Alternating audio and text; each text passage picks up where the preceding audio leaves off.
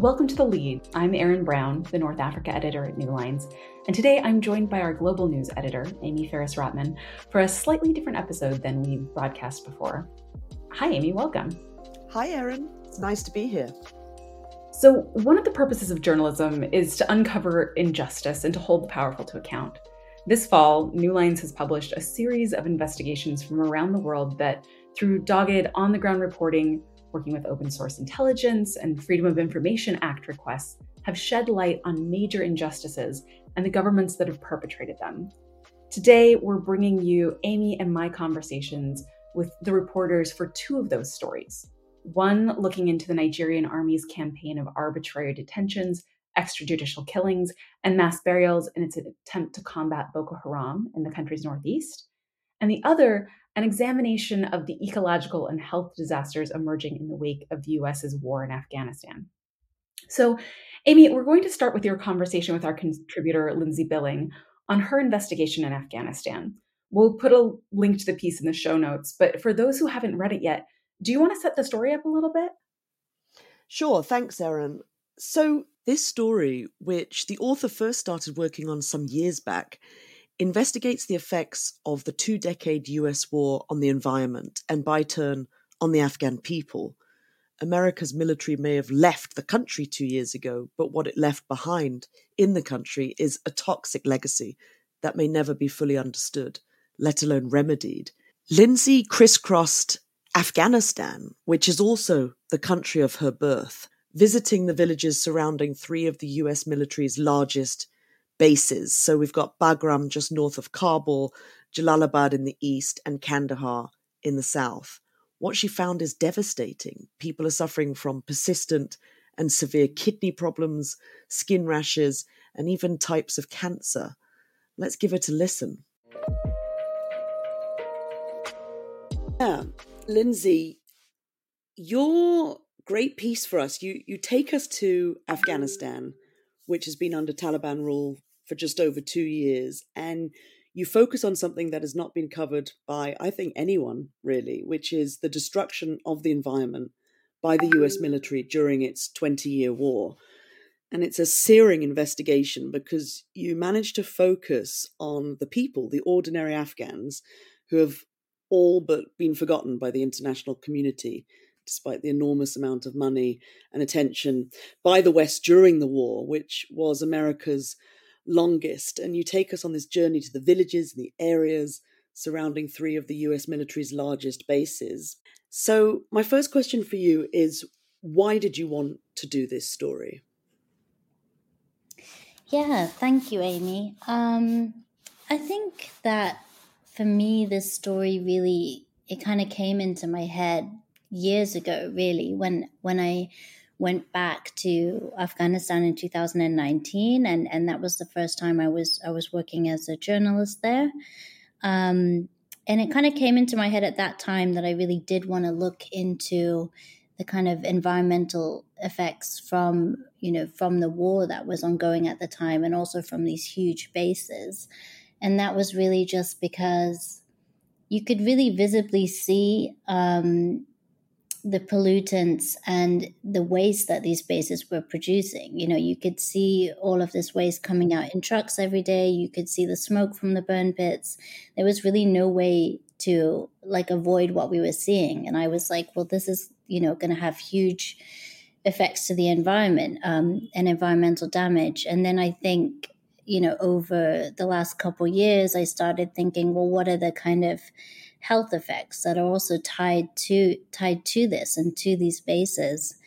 And then I did a story recently that also looked at, the effects of pollution and military contamination on Iraqis and the environment in Iraq. And I think there was so many similarities that I was like, no, I really do want to do this piece that looks at what is the environmental damage and also the health effects in Afghanistan. So that's kind of how it started.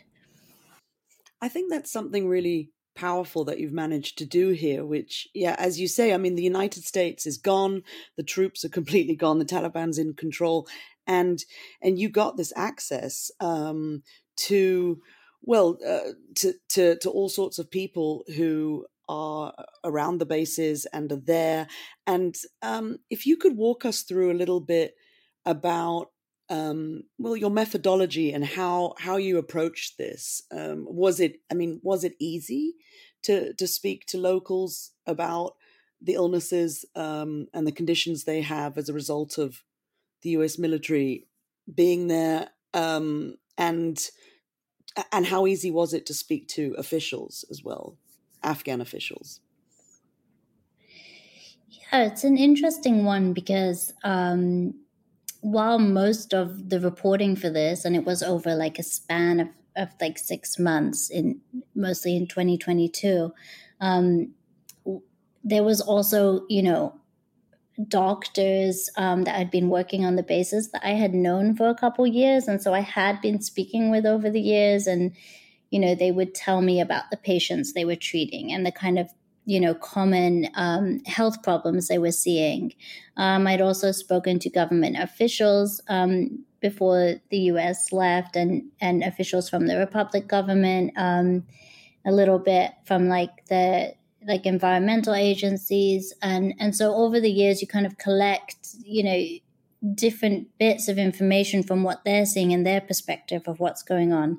And I think with this story, what was really important was to get this kind of 360-degree perspective. And as you say, that's residents living right next to these bases, as well as doctors and clinics and health clinics around the bases. And so for me, I think in terms of methodology, it was a bit of a drive around door knocking job at the beginning, going out to these 3 bases and really just speaking to as many people around as I could, but then also speaking to local health clinics and taking those findings and what people have told us back to government officials, which, in the last year has been much more difficult to navigate. But, it's important to still be able to, a lot of people who work in the environmental agency now have been for the last few years as well. So they have a bit of a history with what they've been seeing and what I'm talking to them about. So interesting when you talked about knocking on doors, because, I do see this piece as very much falling into the category of gumshoe journalism, the kind of old-fashioned gathering of evidence by being there and speaking to people. I think there's a really great combination here of that gumshoe journalism, but also with Freedom of Information Act methodology in journalism as well. So can you talk a little bit about that? In terms of the FOIA, I think what quickly became clear was that it was kind of looking at it from a realistic view, and who was going to be able to help out and give some documents or photographs that was really going to help me with the research for the story. And SIGAR, the US watchdog agency, right, that was there during the war. Yeah, and they had really been, out of a lot of different agencies or kind of watchdog agencies over the years, had maybe done some of the most, monitoring of the base's waste. I knew that they'd put out this kind of report, I think it was back in 2015, which was looking specifically at the burn pits on these bases and, these newly arrived incinerators, which were, supposed to replace the burn pits. And so I went to them and I spoke with them about what other, kind of photographs and information they would have gathered at the time. And so the FOIA was filed to them for photographs of the burn pits. And this is where all of, from a US side, it was very documented over the years that, they were throwing materials into these burn pits that they were not supposed to be. But it's very different when you can see pictures of that, right? And you can see stacks of aerosol cans next to plastic bottles and, next to a broken incinerator and then a burn pit ablaze. Can you talk a little bit about the specific illnesses that people suffered as a result of this, as a result of the burn pits, but also the polluted water, which you describe and you document in great detail at more than one of the bases? So what diseases did you encounter, and how did you go about not proving that they are sick, but how did you go about verifying that that is indeed what these people are suffering from? It kind of started, well, I mean, I spoke with the medical practitioners about the kind of health problems they were seeing in areas around these three bases as well, in Nangarhar, Kandahar, and Pawan.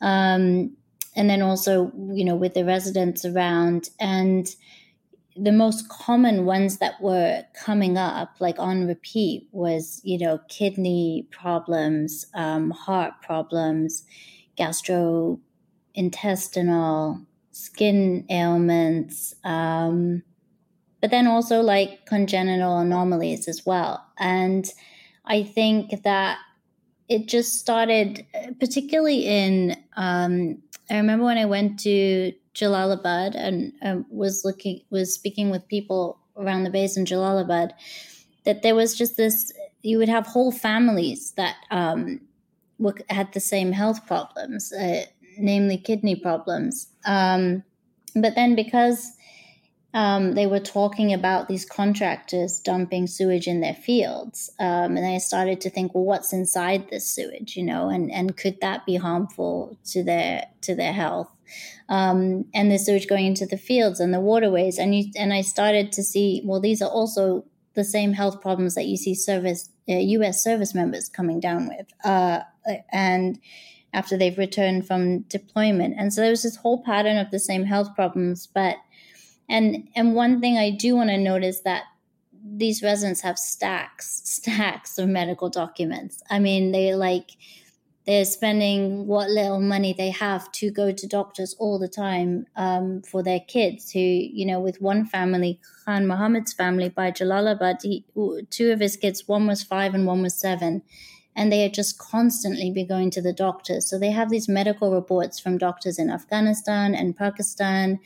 And so I kind of started collecting everyone I spoke to had medical reports to share with me. And so that was a big part in terms of verifying the health problems. And also, especially when it's within a family with all with the same problems. And so, yeah, there was just, and then also, speaking with doctors on the bases, outside the bases, but also international doctors, and saying, well, what could these health problems come from? And would chemicals and sewage potentially at a certain level cause these health problems? Or would this cause, and going through all the kind of possibilities to see, why it is that so many people in such a small area were falling ill with the same problems.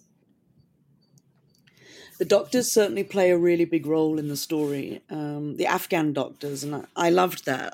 I mean, you really got a great sense of how much they've seen, how much, well, I suppose, collateral damage. I mean, would you even call this collateral damage of a war?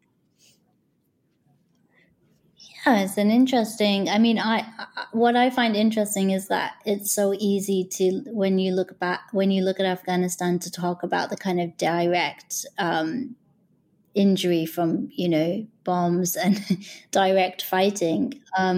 This is health problem and injury over a long time. This is kind of a lasting effect of it, and yeah, I think it's definitely, but I mean, it's also directly, I feel like this is a direct result of just these, the way these bases were operating over the years as well.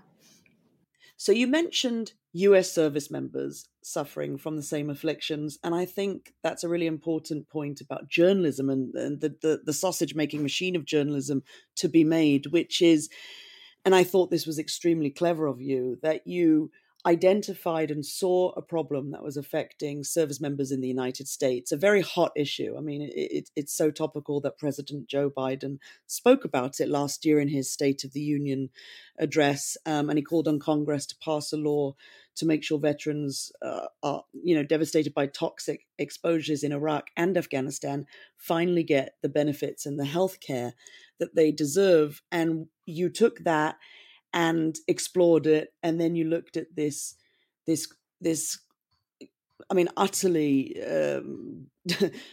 disgusting absence of any mention of Afghans. And then you dedicated the whole story to that. And I think that is a really important way of going about journalism. So my question is, how reliable, or rather, this method of seeing a problem which affects people in the United States and then looking at the other side of that and the other side of the coin, do you think that's an area that's ripe for exploration in other, conflicts and other situations around the world? Yeah, I do. I think that, I mean, there was so much said, particularly over the last few years, about US service members saying, they're sick from the burn pits and from the bases and from their activities in Afghanistan. And so little, as you say, for Afghan soldiers on the same bases, and then even less, if at all, for any residents living around.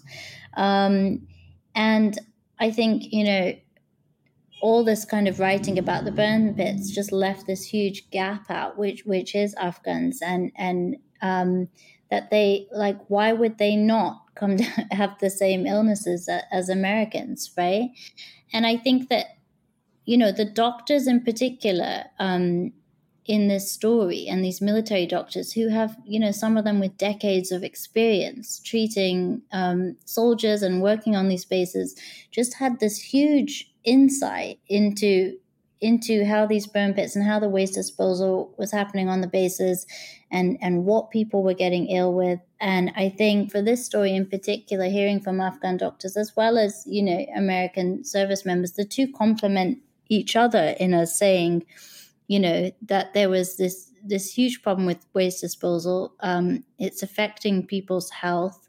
And all of this is happening because it was just allowed to happen, right? No one was, stopping it. And even after the US left, there's no, regulation that said, no, you need to clean up this base now that you've left it in Afghanistan, unless it was, arranged prior by some kind of binding international agreement or cleanup plan. There really is nothing that the US has to do to clean it up after or while they are operating on these bases. For me, it was very clear from the very beginning that we needed to say these stories, how these people are feeling, how they were feeling while the US was in the country, and how they're feeling now that they've left, which is that their kids are sick and they're just left, and no one's really accountable for it. What an interesting conversation about such a sad and important story. One of the things that really stood out to me was how Lynzy took an issue that had been framed one way for the American public, right? This fight for US veterans to receive health benefits after being exposed to those toxic burn pits, which in and of itself was a big, important story and rather a big scandal, and interrogated it on another level to shed light on something we hadn't been thinking or talking about yet. Exactly. And I think therein lies its power as a story, because in many ways, this was an obvious story. It has been done in Iraq, it's already being reported out of Ukraine, and yet no one had done it in Afghanistan, which was the site of America's longest ever war. And I think that in itself is testament to the international community's treatment, particularly that of the US, of Afghanistan.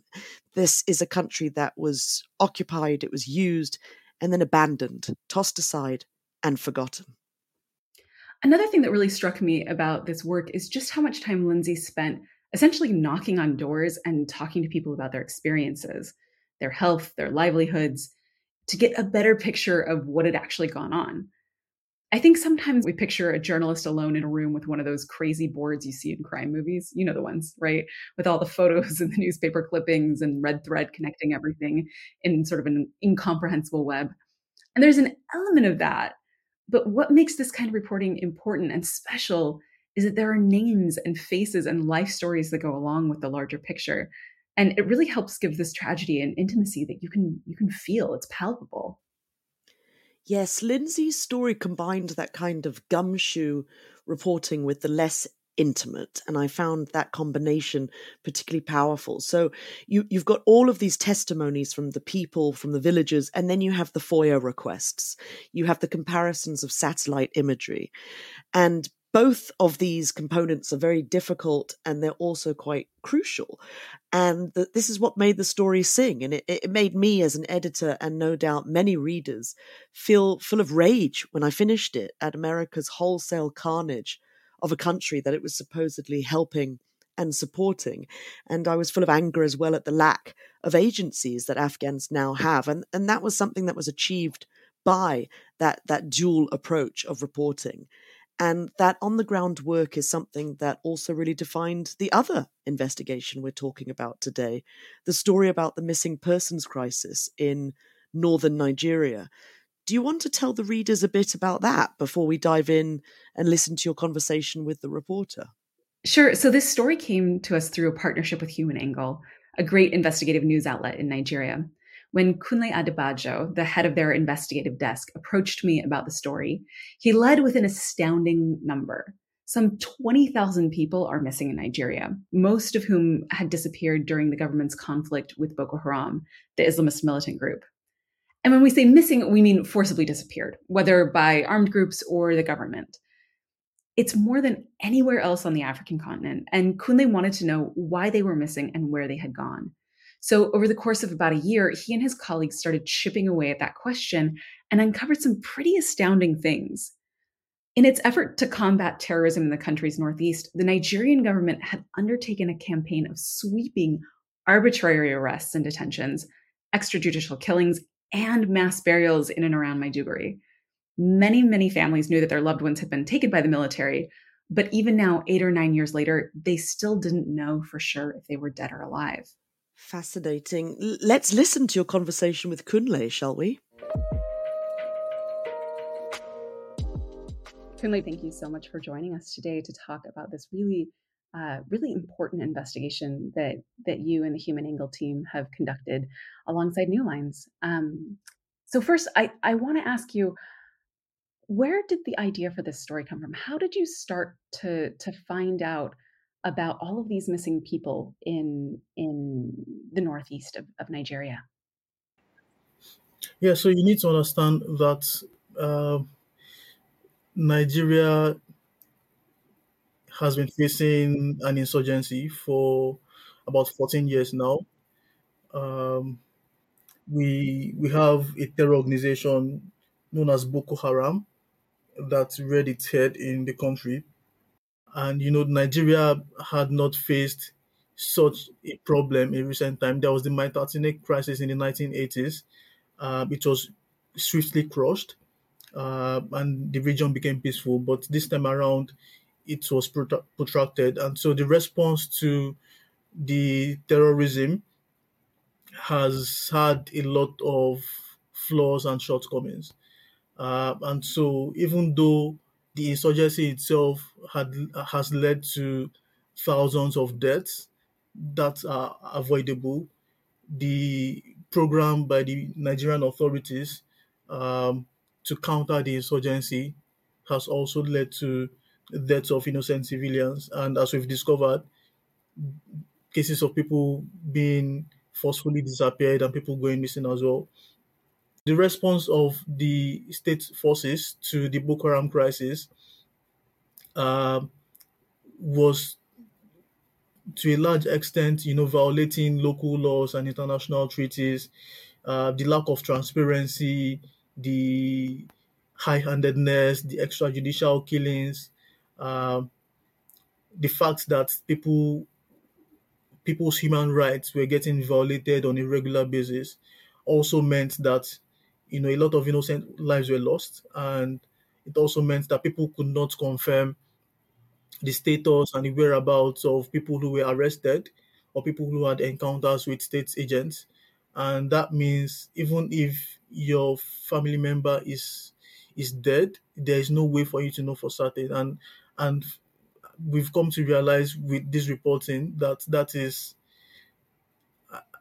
a different, if not an advanced form of grief and anguish for these people. So for me, I started reporting the Boko Haram crisis in 2020. My first visit to my degree was in September 2020, and at the time I was reporting for a project about transitional justice, trying to understand the welfare conditions of displaced people, trying to understand cases of reintegration and rehabilitation and compensation for victims of war. And so I've done lots of stories in the past about how people have been victimized by this crisis. But when I started reporting about missing people, I realized that it was a different ball game entirely because of how emotionally laden it is for the victims.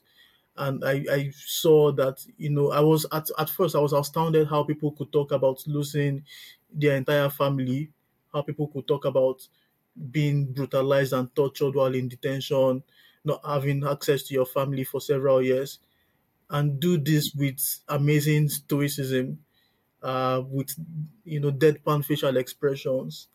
But when it comes to missing loved ones, they just are not able to keep themselves together. They would cry, they would break apart into tears, and it was stunning for me. But increasingly, I became aware that it wasn't enough to just humanize the statistics and the numbers. It was also important to dig into why such um, numbers of people were going missing, because it's just not normal, and it's not right that we normalize it. Um, we need to understand what went wrong, what could have been done better to prevent those things from happening, and it was also important to learn lessons so that we do not repeat the same errors, the same injustice, and the same mistakes. And if it's possible, it's also really crucial that we get some justice for the victims and get accountability, against the people responsible. Yeah. I think that's a really important point, is that there is a lack of justice for these victims, and part of what your reporting does is it demands that justice. I was thinking about all of the different components of this story that you guys had to tackle, right? Uh, you detail arbitrary arrests, these detentions in places like Iwa barracks that were just horrific conditions. People died of hypoxia, basically, of just being so many people in one small space that they ran out of oxygen. But also on extrajudicial killings. There was a, a sort of infamous moment in, I believe, 2014 when Boko Haram came and broke people out of Giwa barracks. And many of the people who were arbitrarily detained saw it as an opportunity to leave and were later slaughtered as the security forces tried to re-round up the prisoners. And then this campaign of mass burials. Um, there were a lot of layers to this story, and I'm wondering, as you were going through this, how did you how did you think about when and how to approach the authorities to to try and hold them accountable and to get their um you know uh, um, maybe they had an explanation for why they were suddenly piling things up in a cemetery and 3 days later they were gone. I'm thinking about some of the satellite analysis that you guys did. Um, tell me, when you're working on an investigation like this, how important is it to be in contact with the government to be able to get their side of the story and then to also try and hold them accountable with the facts that you found? So, yeah, there were lots of grievous allegations against the government that we came across. Um, I mean, we've reported this. I've reported this for several years. I've seen a lot of in-depth research by organizations like the Human Rights Watch and Amnesty International, and I still came across facts that shocked me. Which, and even following the publication, we have people tell us that this is just scratching the surface. Um, there was somebody who worked at Giva Barracks who approached me, and shared even more shocking details of the things that went on at the place. So yeah, it was important for us to reach out to the government and hear that side of the story, and we did contact the Army spokesperson numerous times. Um, but before that, we sent letters to the Defense Ministry and the Army headquarters. And what we did was we shared details of our findings, and we also attached a list of 197 people uh, that we learned from our independent research were arrested at one point or the other by military personnel and whose families have not heard from them since then. And so we what we're basically doing was saying, hey, these are people that your men arrested and the families have not heard from them. Could you just check, confirm their status and let us know so that we could get back to the families? But we did not receive any response from them. Yeah. But what one of the things that I did want to address is that even though you didn't get a direct response from the Army, a couple of weeks after you sent those letters, those initial findings, you got some interesting news from some of the folks that you had talked to, some of the families you'd talked to in Maiduguri. Can you tell us a little bit about that? Yes, so I was visiting my degree for um, a reporting project, and then somebody mentioned, by the way, that uh, the some families received calls from detainees at Giwa Barracks, and I was like, "This is amazing news. Why did you not tell me about this earlier?" Um, and so when I dug in, I realized that actually hundreds of people had received phone calls. The estimate at the time was over 200, and the calls kept coming in. These were people who hadn't spoken to their families in years, and their families were not sure whether they were dead or alive. Some knew that their loved ones were in detention, because what usually happens is when there's a when somebody is released, or when there's a batch of release from the detention facility, they would rally around the ex detainee and ask if they know whether their husbands or their fathers, etc., are in detention, and then they get news this way, which is very um, unconventional. And it's in fact one of the reasons why that prompted this reporting, because I realized that, I mean, the provisions of the Geneva Convention is that if somebody is held in detention, you should allow communication between them and their families. At the maximum security prison in Bono, this happens to a small extent when they bribe the prison officials. But at military detention facilities, there is absolutely nothing, no form of communication between them. And so it's the only way for them to hear news is from the cellmates that managed to, leave the facility. Um, but now, yes, like you said, they provided one phone, and then the detainees would line up to use the phone, and those who have the phone numbers of their loved ones would reach out to them. Those who do not will call other people who can then get the phone numbers for them, and ultimately they would reach out to them and speak to them, and it's just the most amazing update ever. So I'm curious, are you going to continue following up and writing about this campaign of extrajudicial killings and mass burials and the missing persons crisis? What's next for this story? Oh yeah, absolutely. I mean, the responses have been, we were scared at a point that because of course the authorities did not respond officially, but uh, there's been intimidation, there's been subtle veiled threats, and you can, if, in a way, it also impacts because it means they are reading the story. It means they uh, but the good thing is they cannot puncture the accuracy of the story, and they've never said, "Hey, your reporting is wrong," or anything of such. They are just scared about reputation and managing their brand, their image, and all that.